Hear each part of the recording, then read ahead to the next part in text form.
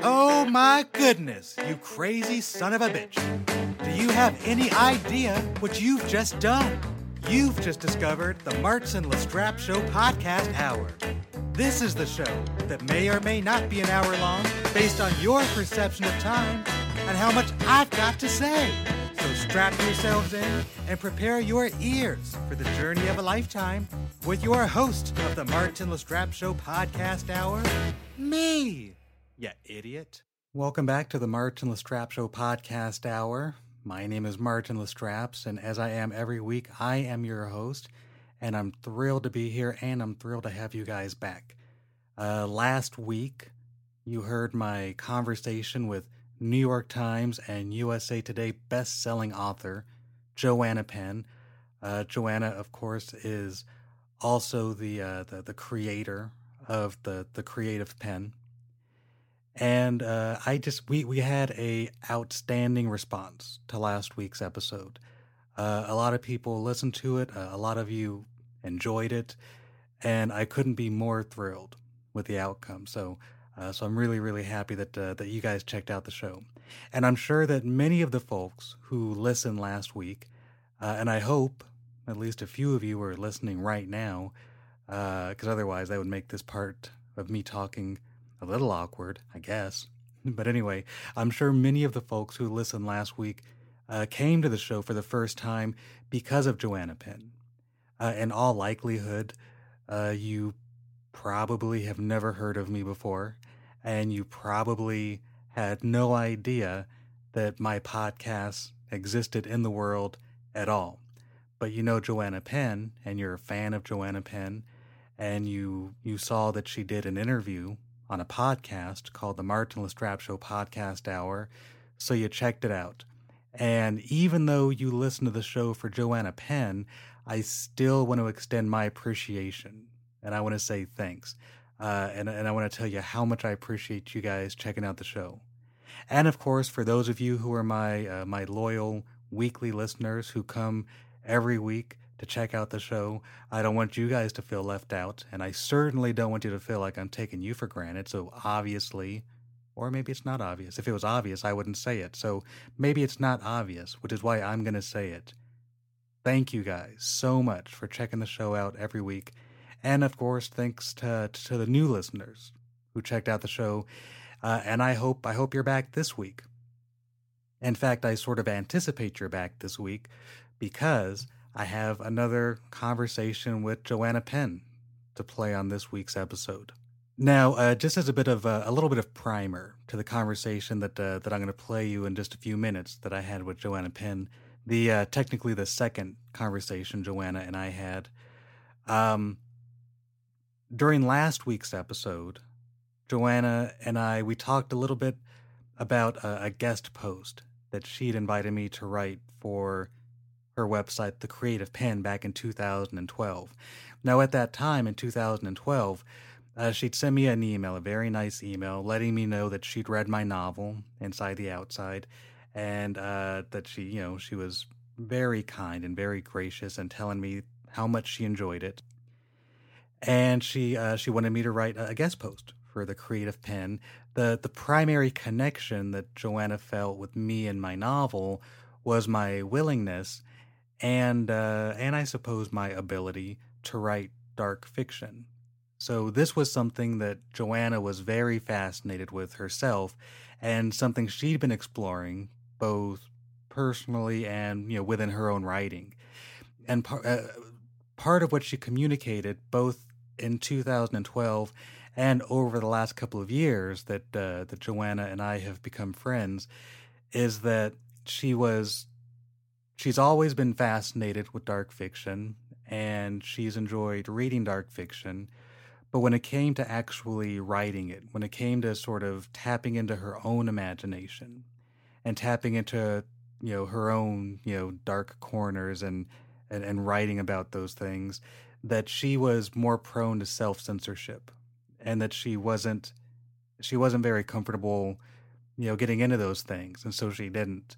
And so when she read my book, Inside the Outside, she expressed to me that, that my book was something of an inspiration, that my book sort of I guess, in some small way, gave her a bit of permission to see another writer doing what she wasn't sure she was allowed to do. Essentially, she felt like she could now write this way because because she saw me do it and inside the outside. At any rate, it was a huge compliment, and it meant an awful lot to me to hear her express these ideas. So at this time in 2012, she wanted me to write a blog post specifically about dark fiction and essentially why I write it. I think you'll have to forgive my memory at this point, but I know that she wanted the blog post to be about dark fiction and why I write it. I remember I at least remember that much. And so I was thrilled to do it. I was thrilled that she asked me, and I was thrilled to be invited to take part in the Creative Penn because it's a great website, and I love reading her articles, and I've read many of the guest posts that she's had from other authors. So I was very happy that she was inviting me to be a part of it. But the problem was I wasn't sure I had anything to say because I it true enough, my novel Inside the Outside, it is very dark fiction, and true enough, I wrote it, so technically I wrote this novel of dark fiction. um I just wasn't sure I had any thoughts on the issue, if that makes sense. Even though I wrote it, I guess I'd never really given it much thought. And so because I'd never given it much thought, I I think I was afraid that if I wrote this guest post that I might come off as, I don't know, something of a fraud, I guess. I didn't want to sound, well, first of all, I didn't want to fake it. I didn't want to just write an article and fake some ideas or feelings that weren't genuine. The only thing I knew for sure is I liked writing dark fiction. I still love to write dark fiction. Although, just for the sake of saying so, just for the sake of clarity, I don't exclusively write dark fiction. So, for anybody who's either a fan of the podcast or maybe you're a fan of my writing, in all likelihood, the only thing of mine that you've read is probably Inside the Outside, because outside of a few short stories, Inside the Outside, it's the only novel I have published. But my upcoming vampire trilogy, which Joanna and I we talked a little bit about, I believe in both of our conversations on last week's episode and the upcoming conversation I'm about to play for you.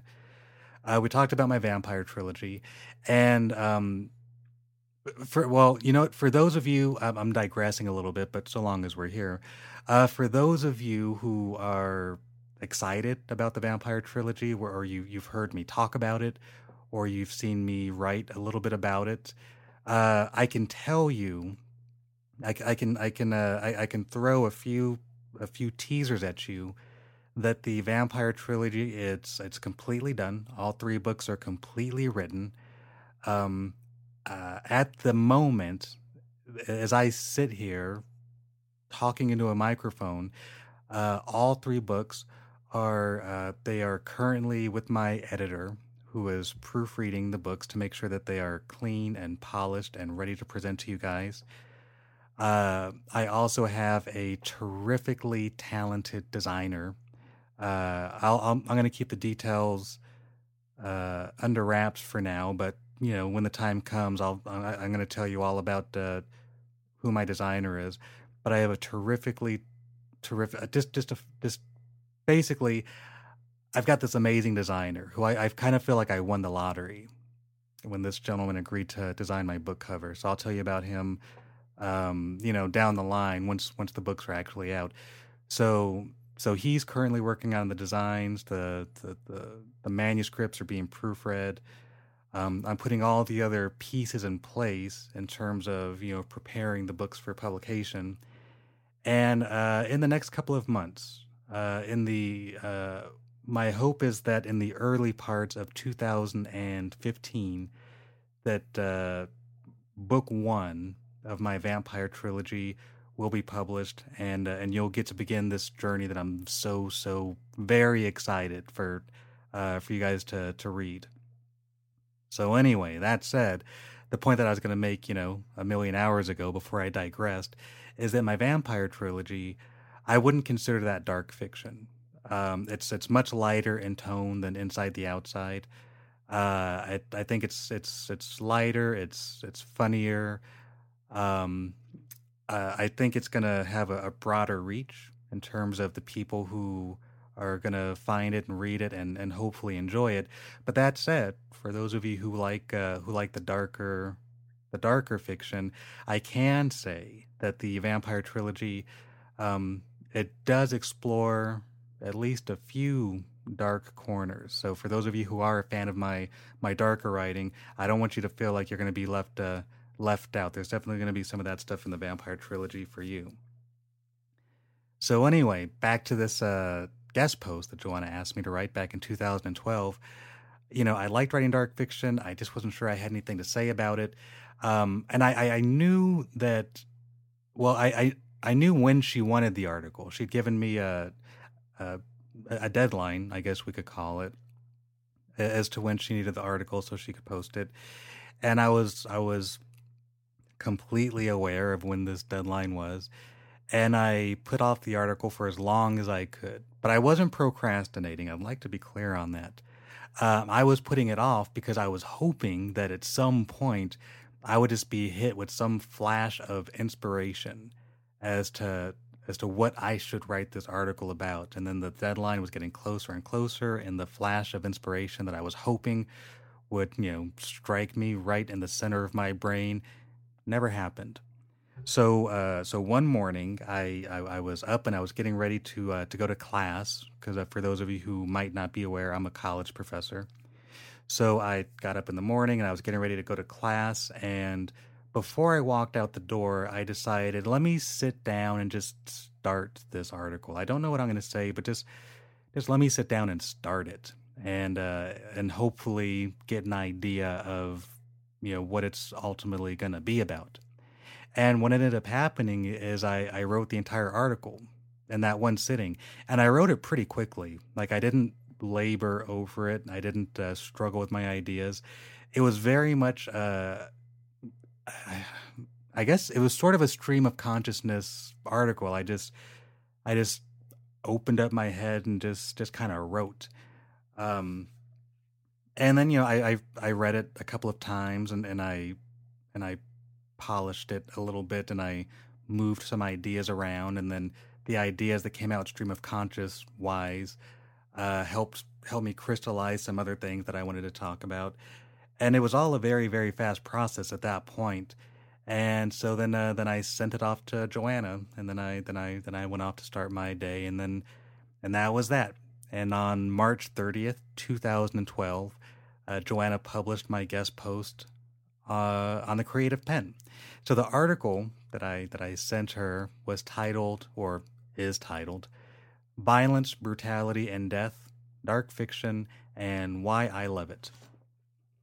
And if you'll bear with me for just a couple of minutes, I thought I'd go ahead and read this to you. So this is the article that I wrote for Joanna Penn. I'm a nice guy. I'm polite and cordial. I open doors. I don't litter. And I always remember to say please and thank you. So why then am I so drawn to darkness? Whether it's going to the theater to watch the latest horror film, or sitting down with a Cormac McCarthy novel, I find that for as long as I can remember, it's the dark stuff that most engages me. So I suppose it's no coincidence that my debut novel, Inside the Outside, easily falls into the category of dark fiction. It's a coming-of-age story about a teenage cannibal named Timber Marlowe. Timber has spent her whole life growing up in a cult of cannibals in the San Bernardino Mountains, well tucked away from mainstream society. Growing up in this cult, she regularly witnesses violence, sexual aggression, murder, and, of course, cannibalism. The first spark of inspiration I had for this novel came while watching an HBO documentary about the Iceman, Richard Kuklinski, a contract killer who worked for a series of organized crime families in the northeastern United States. Kuklinski is a large and menacing man who, between 1948 and 1986, claimed to have murdered over 250 men. And yet, very often during the documentary, he comes off as charming, articulate, and at times sort of funny. I found this larger-than-life character of a man to be equal parts terrifying and amusing, and before the documentary was over, I knew I wanted to try and create a fictional character that could elicit those same feelings in readers. And that's how Timber Marlowe was born. It's worth noting that, in the end, Timber is nothing at all like Kuklinski. She does, however, murder, and often eat, men, and she is, if I've done my job correctly, quite likable. But all of this brings me back to my original question. Why am I drawn to darkness? Why is anybody, for that matter, drawn to darkness? There's a whole host of reasons, I suspect, and I'm certain there are people much smarter than me who can address it in a much more articulate manner. But I will nonetheless share a few thoughts of my own. I think the first and possibly most obvious reason is people are consumed by death. The fact that we are mortal, that our time here is finite, haunts us daily. And perhaps the only thing more haunting than the idea that we'll someday die is the fear that we may one day die a brutal, violent, torturous death. Or maybe that's just me. I like to assume that I'll die a peaceful death, old and gray, surrounded by loved ones, satisfied with a life well lived. But the reality is, I could just as easily die by multiple knife wounds to the chest, or a bullet in my brain.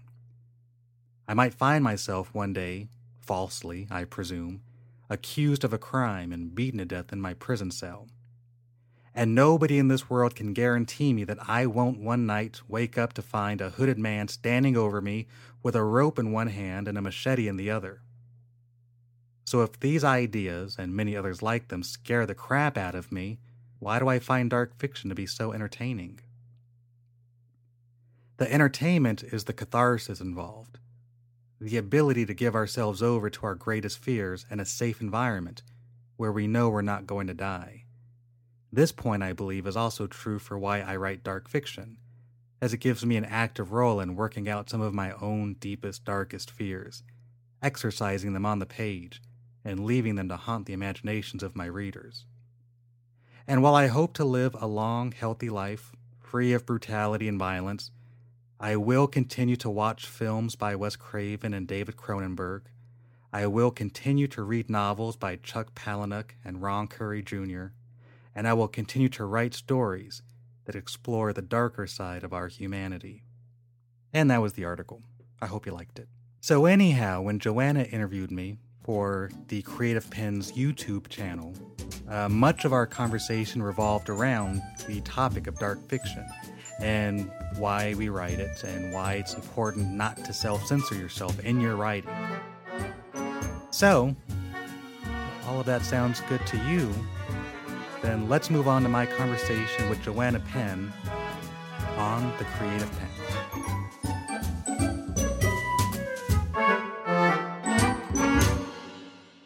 Hi everyone, I'm thriller author J.F. Penn, and today I'm here with Martin Lestraps. Welcome, Martin. Thanks, Joanna.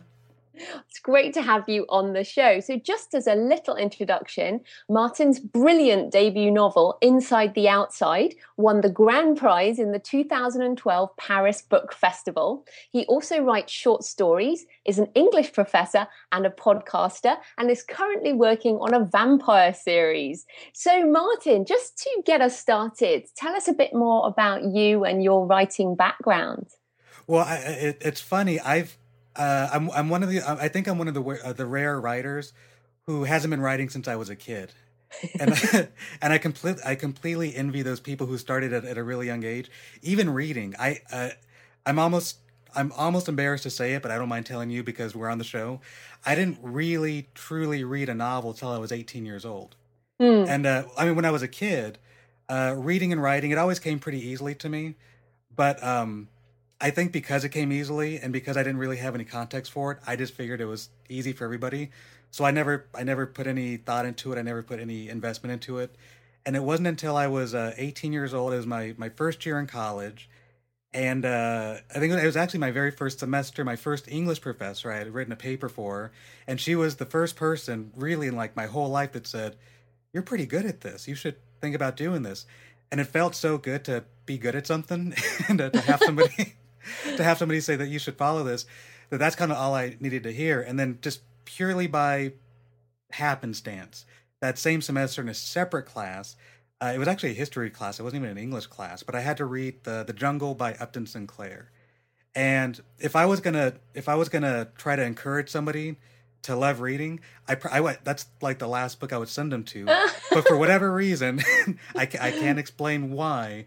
But for whatever reason, I finished that book in 3 days. I'd never finished a novel before. I totally got it. I totally loved reading.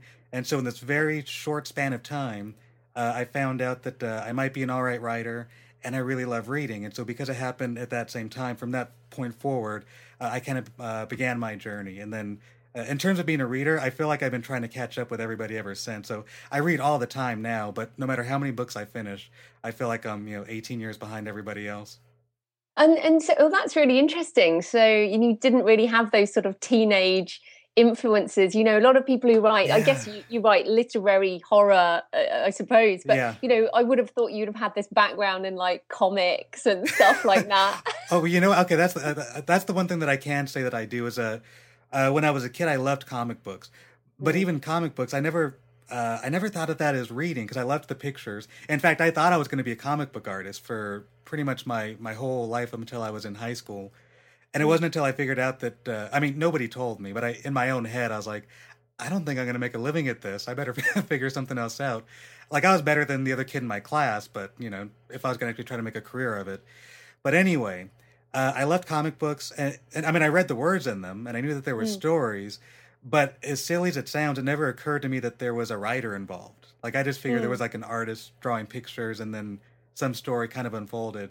So even when I was reading comic books, I never thought I like stories and I like writing. I just thought I like pictures. I love movies though, movies, comic books, Mm. professional wrestling. I still love, and I always give it credit for sort of informing a lot of my storytelling sensibilities because as sort of silly and campy and crazy as it can be, there's at its core it uses a lot of storytelling elements that without realizing it as a kid I was kind of absorbing. And even now when I write a book, sometimes I'll find myself reflecting on a particular wrestling match or a particular feud with a good guy and a bad guy, and it sort of helps me tell the stories I want to tell. Oh, that's really cool. Yeah, That's interesting. yeah. And I mean, what you're talking about there, like wrestling and stuff, that's a long way from inside the outside, which Yes. as I just said to you before we started recording, I read a few years ago, and it's still one of the books that sticks in my mind That's as really kind of you to say. as original and interesting. So it's about a girl who's part of this cannibal cult Yeah. in America. Yes. That's all one really needs to say about it. But so what was the inspiration behind the book? Uh, there's probably maybe if I really thought about it, there's maybe like two or three different inspirations. But I can start with the first one because this is the first kind of seedling that I remember. Like I've been a vegetarian for about oh goodness, close to 15 years. Not quite, but really close to 15 years. And so when I first kind of became a vegetarian, it was when I was still in college, and I took this course. And to this day, I can't remember the name of the course, so I just think of it as the vegetarian course. But we learned a lot about. I think we were learning about like agriculture and farming and things of that nature. And the purpose of the class wasn't to turn out vegetarians. I just remember being like really affected by this stuff. The literature we were reading. But specifically, I remember reading about certain types of farms where certain abuses happen to animals when they're not properly farmed, and I was really affected by it. And for me, it was almost like reading a horror novel. And I thought this would be interesting, except I can't imagine anybody really caring about a novel about farms unless like it's uh, so that was my only catch. I was like, well, this it feels like there's something here because it's dramatic to me and it's kind of scary to me, but it's I don't know if anybody else would care. And also about the same time, I was because I was an English major, so I was getting comfortable with the idea of allegory. I think I just kind of learned about allegories, and Again, I chalk that up to being a late bloomer. I'm sure there's a lot of writers who, learned that in grade school or something. But I was learning about allegories and this idea that, you can write one story and it kind of represents something else. And so then I was like, well, animals maybe they're not interesting, but what if they were people? So what if I had like a people farm, and then all the stuff that I'm reading about animals, they were happening to people, and then that sort of became like the first seedling of an idea. And then by the time it evolved into the book you eventually read, that it wasn't a people farm; it became a cult. But that was like the first idea of having like people and cannibals and kind of eating each other. The other primary inspiration comes from well, technically it comes from a documentary, but specifically it's the a really famous mafia hitman, or infamous, I should say, the Iceman, Richard Kuklinski. And he was, HBO did a 3-part documentary on him probably about 15, 20 years ago. And he's this really terrifying guy who, before he ever worked for the mafia and was, killing people for money, he says that he killed probably like maybe 100, 200 people just because, he's like just not a nice person. And then eventually, I guess in the northeastern portion of the United States, some of the organized crime people caught wind of him. I don't know if it almost felt like he was like this amateur athlete, and the pros like saw what he was doing, and they said, would you like to kill people for us? And we'll pay you for it. I'm paraphrasing, but that's probably what the conversation sounded like. And so he did. So he became this mafia hitman, and he killed maybe another 200 or 300 people before he was eventually caught by the authorities. So while he was in prison, HBO did this documentary on him. And so I remember watching the documentary, and the third part of the documentary, it's the Iceman and the psychiatrist, and he's basically sitting down with an FBI psychiatrist type person who sort of analyzes criminals. And the idea was to kind of get into his brain and kind of figure out why he was doing the things he was doing. And one of the most fascinating things about the documentary to me was he was, for long stretches when he's talking, he was kind of charming. He was sort of likable. And if he wasn't talking about his crimes, you would almost completely forget that he'd done these awful things until he would remind you. There's a part of the documentary where he literally says, people watching this, they're going to get the wrong idea. They're going to think that I'm a nice guy, when really I'm the last person you'd ever want to meet. And I was so struck by that to have this person who, as I was watching it, I genuinely did kind of like him because I was forgetting that he did these awful things. And then I thought, if I could somehow capture that, I don't know if I can, but if I could capture that in a story, a killer of some sort who does really bad things unapologetically, but still make the reader like them, I might be onto something. And so then at some point down the road, I merged those two ideas of having a likable character who does bad things and this sort of cannibal story, and eventually came up with what would become Inside the Outside. No, it is brilliant. And so why did you make the main character a girl? That was let me think. I was about to say it was sort of like, I'm avoiding the word marketing because I don't want to sound like it was like a shallow decision.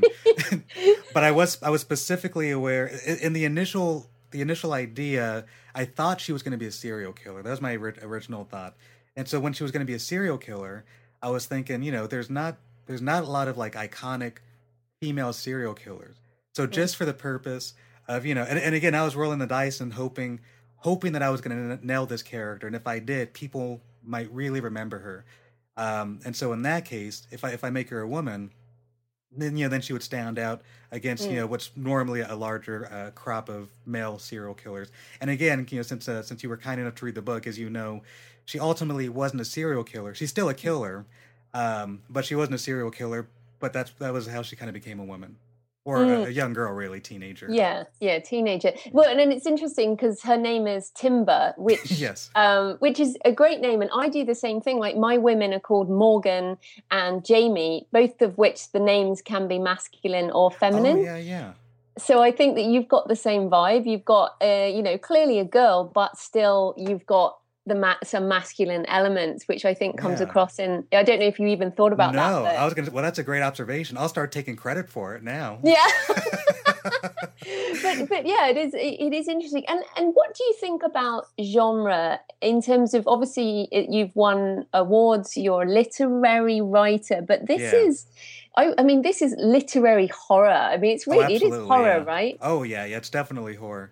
Yeah. In terms of genre, I think I have mixed feelings. On the one hand, I love genre stories. Especially when I go to the movies.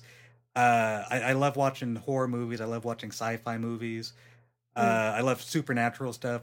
When it comes to books, ironically, I don't want to say that I pay less attention to genre, but I kind of do a little bit. When it comes to books, I fall in love with authors and their voices and their prose. But if there's a really cool genre in there, I'm also happy to read it. I know that I know that there's some people out in the publishing landscape. They might thumb their nose a little bit at genre fiction, or they might say, well, it's genre fiction. That's fine over there, but the serious stuff, the literary stuff, that's what we're doing over here. So let's kind of keep these two guys apart. And so for me, I've always been of the kind of the viewpoint of I mean I want to be the best writer I can in terms of you know in terms of the words on the page. I like endeavoring to be a literary type author. Whether or not I succeed at it, that's for someone else to decide. But I do endeavor to sort of do that because a lot of my favorite writers, especially when I was studying English and discovering writers that I'd never heard of, they were these literary writers. So on the one hand, when I was in college, I was studying and learning and analyzing, writing papers about these literary authors. But in terms of my imagination, the stuff that grabbed me were comic books and science fiction and horror movies and Freddy Krueger and Jason and things of this nature. So when it came for time for me to actually write stories, I think I kind of had this, academically speaking, I had this literary background, but in terms of the stories I wanted to tell, they kind of came from the world of genre. And I can tell you, and I don't mind admitting this to you, that early on in my college career, when I was also thinking about when it was starting to seem like a possibility that I could be an author and maybe this is something I could do with myself, I think because the only stories really that I saw in college were again these like literary short stories, these literary novels. And so I was thinking to myself, well, I mean, I like stories about, cannibals and vampires and things of this nature, but I guess if I'm ever going to be taken seriously, I've got to write this literary stuff. So a lot of my early writing was me trying to write this serious literary stuff that I never felt completely comfortable writing it, but I figured, I guess this is what you do. And the thing that changed everything for me, in fact, you could probably draw a line in the sand when I finally sort of the light bulb went off. And one of the best days of my life was when I was in college, and it was a literature class. And I think the first story we read was *The Metamorphosis* by Franz Kafka. And of course, the first line, I mean, it's translated, so it probably changes from whatever translation. But Gregor Samsa awoke one morning after a night of fitful dreams. To find that he was a giant cockroach. I already messed up the first line. But I remember reading that first line, and because I was so used to this literary stuff, I'm thinking, oh, this must be some sort of a grand metaphor that he felt like a cockroach. And then I kept reading on, and I was like, oh my God, this is a story about a guy who turned into a cockroach, and we're reading it in these classes where I assume that you can't write this stuff. That's the sort of stuff that I would want to write, but I didn't think I was allowed to. And so that's the only permission I needed was like, all right, so it's a story, he turned into a cockroach, and I get to write papers about it and talk about it like I'm pretending to be smart. So, and so that for me, that gave me permission. And really, in a lot of ways, Inside the Outside, it was kind of spawned from that inspiration that you can take a crazy, far out story, but you can present it in a literary fashion. And again, somebody else can read Inside the Outside and not get any literary, voice from it at all. And I'm fine with that, as long as they enjoyed it. Well, even if they enjoyed it, if they read it. I don't know. Wherever you draw the line on that. What's so interesting? So you are now a professor. Yes. Yeah. What are you teaching as a professor? I teach primarily. I teach English composition. So I teach. We focus on like critical thinking and you're writing essays and research papers, and I tend to think of it as, and I probably shouldn't say this on the record, but whatever. I tend to think of it as the boring writing, but the important writing. It's the very functional, developing a thesis statement and being able to, gather your thoughts and do research, and so it's the sort of writing that I'm capable of doing, and I understand how to teach it and teach those sort of writing elements to students. But when it comes to the writing that I'm passionate about, I would much rather be telling stories about vampires and cannibals and Yeah, so well then in coming back to the vampires, so your series that you're working on Yes. next is vampires, right? Tell Oh, us a bit about that. yeah. So I'm really excited about it. So it's a trilogy, and it's the first book in the trilogy. The first book in the trilogy. Pardon me. It's still early here in Southern California. It's called The Vampire, the Hunter, and the Girl, and it's about a vampire, a hunter, and a girl. So I figure it's an easy title in that way. But at this point, and I'll talk about the story in just a second, but at this point, I've actually written all three books in the trilogy. So all three books are done. They're currently in the process of being sort of proofread and beta read, and eventually I'll pass them on to an editor. But the idea was I wanted all three books done, so once I put the first book out, then in a relatively short period of time, I could put out the second book and then the third book. Right now, the idea is I want to put all three books out inside of a 12-month window. But the original idea was I was just going to write one novel I'm a huge fan of Buffy the Vampire Slayer, and vampires in general. I think I've always been fascinated with. But Buffy the Vampire Slayer really captured my imagination again in terms of storytelling and sort of taking even though it's a television show, it's a genre series, kind of horror, sci-fi, fantasy, kind of camp, and telling these really brilliant stories. In some cases, some allegorical stories with these really clever metaphors. But on the surface, you're getting vampires and demons and things of this nature. And I really loved that idea. And so for years and years, even before I wrote Inside the Outside, I was always telling myself, one of these days I'm going to write a vampire story. I just didn't have an idea, but I was like, if I can ever get an idea, I really want to write a vampire story. Mm. And so it actually happened towards the end of me working on Inside the Outside, because basically my writing process is once I write a draft of a novel, I'll set it aside for maybe like a month and a half, maybe 2 months. That way I can come back to it with fresh eyes. It looks like somebody else's work, and it's easier for me to kind of edit and revise. But in the meantime, I don't want to stop writing because I don't want my writing muscles to atrophy. So I was like, well, let me just start working on something. So I started rapping away at a vampire novel. I didn't have an idea yet. I just figured this might turn into nothing. I just want to write something. And so I kind of started there. That was probably around 2008 ish, something like Mm. that. And then once Inside the Outside was completely done and published and out in the world, and it was time to start a new project, I kind of picked up this vampire ID and I started kind of working from there. And I was just going to write one novel, which I did.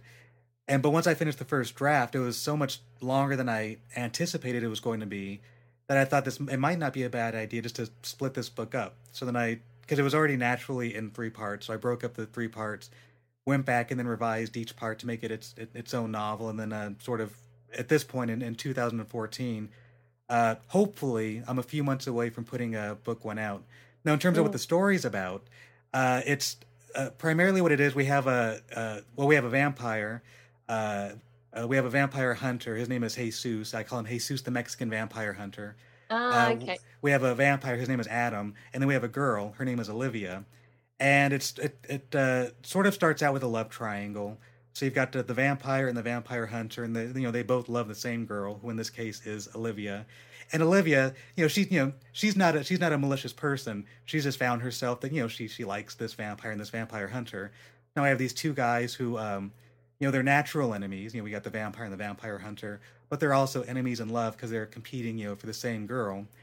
And sort of through conventions of the story, the girl's life is put in grave danger, and the only way to save her is this vampire and this vampire hunter.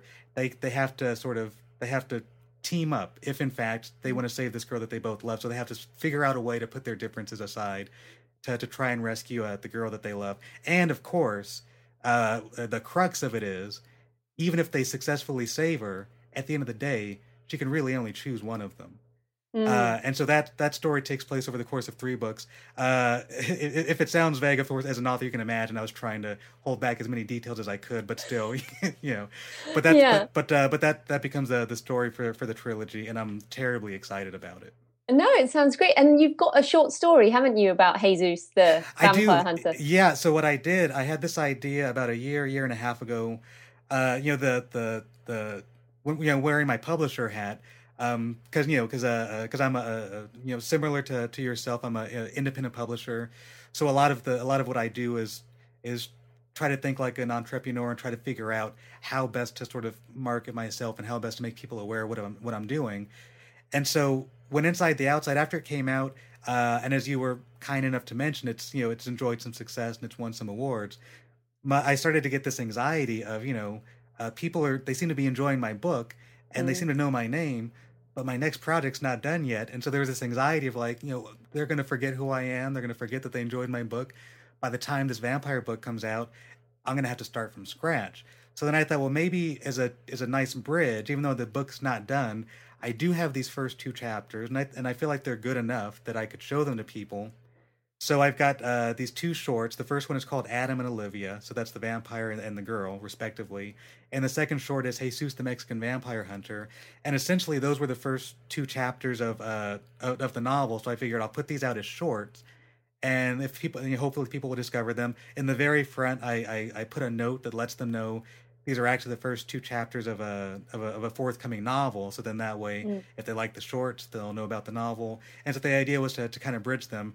Consequently, now that the book is almost done, I've revised them enough that they're not exactly the first two chapters.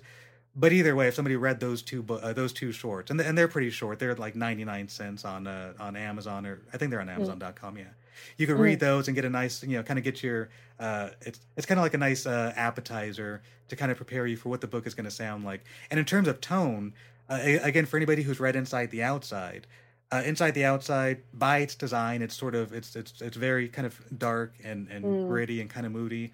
And once I finished it, and I'm very proud of Inside the Outside, and I loved the process of writing it. But once I was done, I felt like I'd spent so many years in this really dark, gritty place that I wanted to write something. I needed to write something light just to feel better. So my vampire novel, it does have elements of horror, and for so you will see that, but it's a much lighter book than Inside the Outside. There's a lot more comedy than Inside the Outside.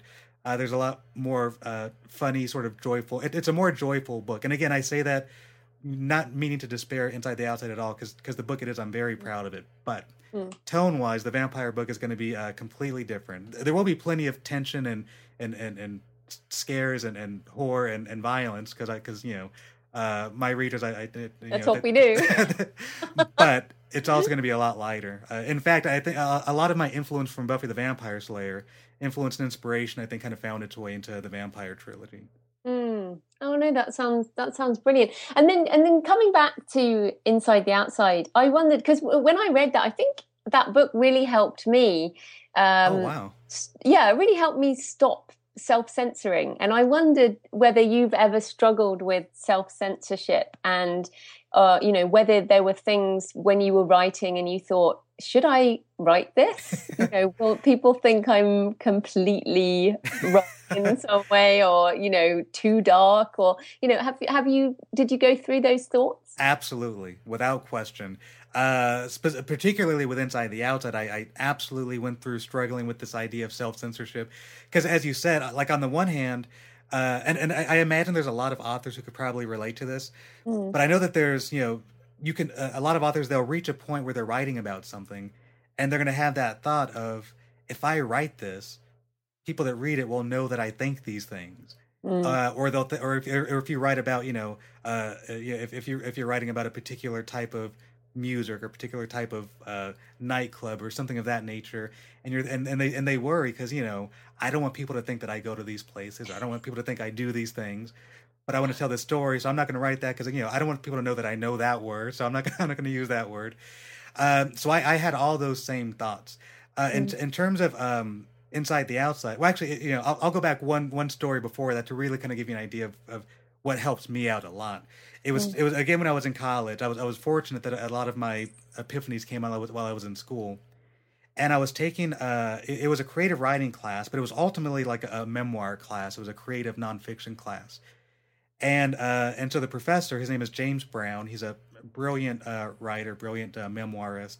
Wrote a wonderful memoir called The Los Angeles Diaries. I would recommend anybody read it. And so at the beginning of the beginning of the course, he told us to privately on a piece of paper write down just 3 or 4 notes of things that have happened in your life that you would never ever want anybody to know about. So then we did that. And then so once we did that, he said, okay, so for this class, I would challenge you to take one of those stories and write about it because we're going to workshop it in this class. So take a story you want nobody to hear about, write it, and then you workshop it with us. And of course, and so of course I was like, I don't want to do that any more than anybody else in the class wanted to do it. But then I thought, I'm trying to learn how to be a writer. I should really challenge myself. So let me go ahead and do it. So, so I wrote this story. I won't go into too much detail. Yeah. It's a little bit embarrassing. But at the very least, it was a story it was about the first time that I went to a strip club to pay to pay money to sit by a stage and watch women take their clothes off. And it was I was 19 and it was a very embarrassing story. But I figured I'm going to go ahead and write about this. And then I wrote about it, and then I turned it in. Then after I turned it in, I was like, "Oh my God, what was I thinking?" So then when I showed it for my data workshop in class, I remember, every student that showed up to class, I remember looking at them just thinking, "Oh, they know. Oh my God, he knows.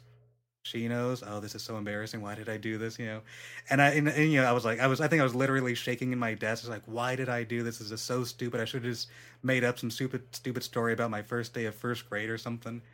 But then the most amazing thing happened was that the students, they really loved the story. Nobody made me feel embarrassed. Nobody made me feel uncomfortable. They were very complimentary of it. And in fact, there was at least 2 or 3 other students in the classroom that, thought my experience was so funny because they were like, that same thing happened to me. I can't believe it happened to somebody else. And that was a really important light bulb moment for me, which was, if you're willing to be honest and not censor yourself, more likely than not, other people are going to get it. They're going to enjoy it. And they're just going to appreciate the honesty. And so I figured the same thing's got to be true for fiction, even though I'm writing about stuff that didn't happen to me. I've never been a cannibal. I've never been in a cult, But if I write about this as honestly as I can, I think people will respond to that. Now, in terms of, I think what you're probably talking about almost more specifically, maybe like the violence, because Inside the Outside is extremely violent. And one story I can tell you about that is the very first scene, because it takes place in a cult. They have these ritual sacrifices. So there's only one really detailed graphic sacrifice scene in the book, but that particular scene, I remember writing it and thinking, I want to paint this picture as clearly as I can, and I want to sort of illustrate the kind of horror and the violence involved.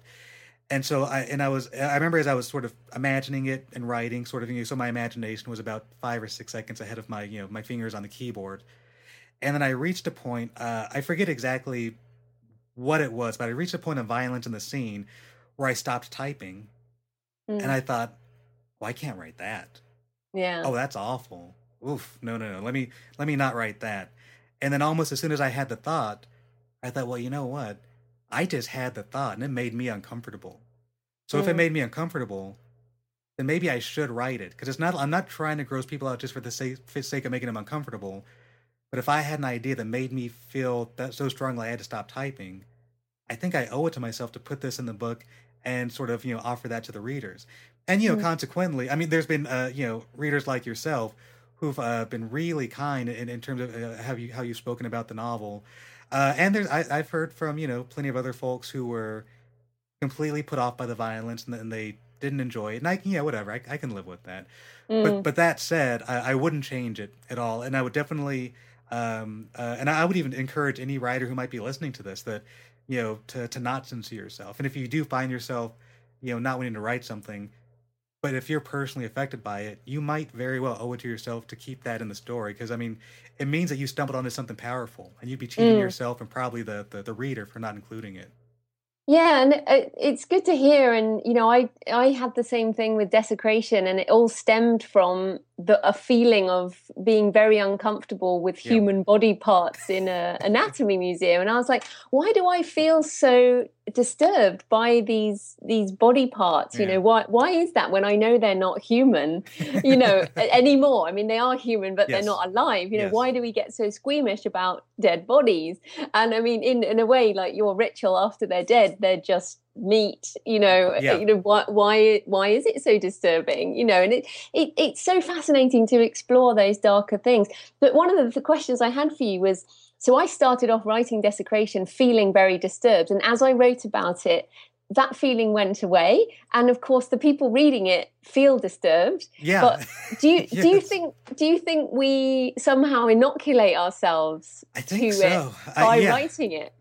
Yeah, absolutely. I think you said it much better than I could, because with Inside the Outside, by the time I'd gotten to, say, maybe the third or fourth draft, basically when it was almost done, I'd spent so much time with it, Mm, and basically I was the only one reading it. I don't know if there's more than two people walking the earth at the time who really had seen any of it.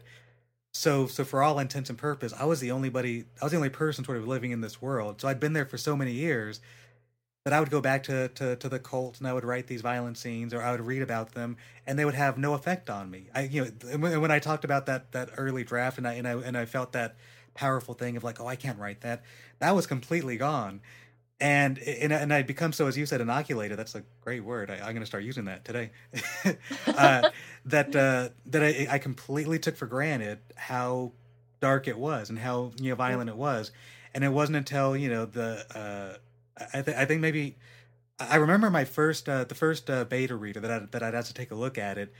A very nice woman, another wonderful writer. Her name is S.K. Murphy, really wonderful writer, and she was I she was probably disturbed, because I remember I remember I recall her trying to be. I feel like she was trying to be as polite as she could, but trying to figure out, like, where the hell did this story come from, and why mm, is it so dark and violent. And she was actually the first person that even referenced it as horror, because I mm, was so removed from the violence. I wasn't thinking of it as a horror story. I was just thinking of it as this sort of literary story about this girl and this cult. Completely took for granted how violent it was. So I think there is something that, once we start writing these stories, maybe initially, maybe it does start with some seedling of being sort of disturbed or scared, but at some point when we start writing the story, it kind of goes away. And actually, I wonder, and I'll kind of ask you about this if you don't mind, just get your thoughts on it. One of my anxieties when that happens to me is, once I get into the second, third, fourth draft, all the surprises are no longer surprising. All the violence is sort of, become mundane because I've seen it so many times. So one of my concerns is, what if it's not violent, or what if it's not scary? What if I just assume that I've gotten used to it, then I give it to the readers, and they're not any more disturbed by it. Well, not that I want to disturb readers, but I don't mind if they get disturbed. But do you find that does that happen to you, where like you're going for something, you want to tap into a reader's imagination, you want them to feel something, generally disturbed, mm. scared, something. But then there is that concern. I wonder if you feel that as well, as what if this isn't nearly as interesting or disturbing as I thought it was. No, I know what you mean, and I think interesting is a better word. Because I think looking for those things that are on the edge of Yeah. something, that's what I'm looking for as well. And I do exactly what you say. I think that inoculation happens, and then everything you read loses its power. Like, Yeah. I don't read novels again. I don't reread Yeah. novels. Yeah. In general, I've read The Stand by Stephen King a couple of times, Right. but generally I don't reread. But of course, we have to reread our own books Exactly. Exactly. over and over again. But no, that's interesting. And then a sort of follow-up question with that, Yeah. because I get asked quite a lot, what's a nice girl like you doing with such a dark little mind? And I mean, you're a happy guy. You Yeah. laugh a lot. You look lovely. You don't look like a Awfully kind of you psycho. to say. So do you get that question, and what do you say? I absolutely do, especially when somebody meets me in person, or if I'm doing a speaking engagement for some, or a book signing or something of that nature. I think a lot of folks they're generally surprised to find out that I'm the person who wrote this book that potentially had given them nightmares or kept them up at night. And in terms of answering the question, I think to a large degree, I don't think I ever really know what to tell them. I think I have thought about it though, and the best answer I can come up with, or at least the answer that makes the most sense to me, is I know that, like, I know what, say, for instance, like with comedians, some of the most successful comedians in the world, they come from very dark backgrounds, whether it was, they came Mm, from an abusive home, or their parents were arguing, or they got beat up as a kid, or there's a lot of darkness in their background, and so I think, so a lot of their comedy comes from compensating for that darkness. So on my end, I'm one of the more fortunate people that I think I know, that I had a terrific childhood, and my parents were great, and Mm, Christmas was nice, and a lot of really nice things happened to me growing up. And so I think a lot of people who sort of dip into darkness, it's almost kind of that opposite thing, that because, mm, and it's, I don't even think it's me trying to compensate, like, oh, my childhood was too happy, let me write something really bad. But I think, I think if you come from a sort of a dark background, you're not interested in exploring that darkness. You'd mm. rather explore something lighter and funnier. Where I think, in my case, because my life is generally happy, and I enjoy talking and laughing with people, that going into exploring these dark corners in my imagination and in stories is really interesting and appealing to me. No, great answer. I'm going to use that one.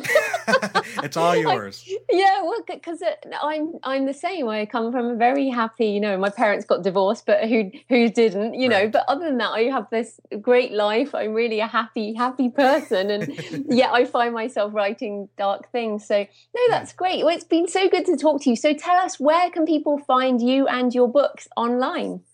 So they can get more information on me. They can go to my website, martinlestraps.com. Also, if they're interested, they can check out my podcast. They could go to the website, martinlestrapsshow.com. They can also subscribe to the show on iTunes. It's on. They can also listen on Stitcher Radio. And so from either one of those websites, you can click on the shop page, and you can see my my titles. As far as going finding my titles, you can find them on Amazon, Barnes and Noble. You can buy the ebook in the iTunes bookstore if you like. Those are probably the three main places you can get the book, and then of course martinlestraps.com if you want to make it easy on yourself. And then the podcast, the Martin Lestrap Show podcast hour, which they can find on martinlestrapshow.com. Brilliant. Thanks so much for your time, Martin. Oh, thanks so much, Joanna. This was it was truly an honor, and I mean that.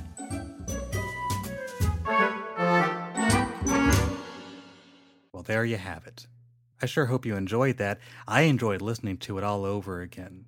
But really, I just enjoy listening to Joanna, and just listening to my conversation with Joanna just now, along with you guys, was just a reminder of what a pleasant experience that was to be able to talk with her for a couple of hours. In terms of chronology, you might be interested to know that the particular conversation that we just listened to, that conversation actually took place before the conversation that you heard last week on the podcast. So again, a few months back, when Joanna and I, when we scheduled some time to sit down and have this conversation, because again, Joanna is she's terribly busy doing a whole number of things. That's part of being a successful entrepreneur, as she is. She's extremely busy. So we scheduled our conversation months in advance. And I'm a pretty busy guy myself, so we found, we scheduled 2 hours basically to sit down and talk. And during those 2 hours, we knew that part of the conversation was going to be for her show, part of the conversation was going to be for my show. And we didn't quite flip a coin, but we essentially just said, okay, the first part of a conversation, that's going to be for the Creative Penn, and then the second part, that's going to be for the Martin Lestrap Show podcast hour. And as it worked out, in terms of my podcast, you heard the second part of the conversation first, and just now you heard the first part of the conversation last. I realize as I finished giving you all those details, I have no idea if that's the least bit interesting, but whatever. I've just finished talking about it, so I hope I hope that meant something to you, I guess. And at any rate, even though we had these two separate conversations, it really was just one solid, one continuous conversation for almost 2 solid hours.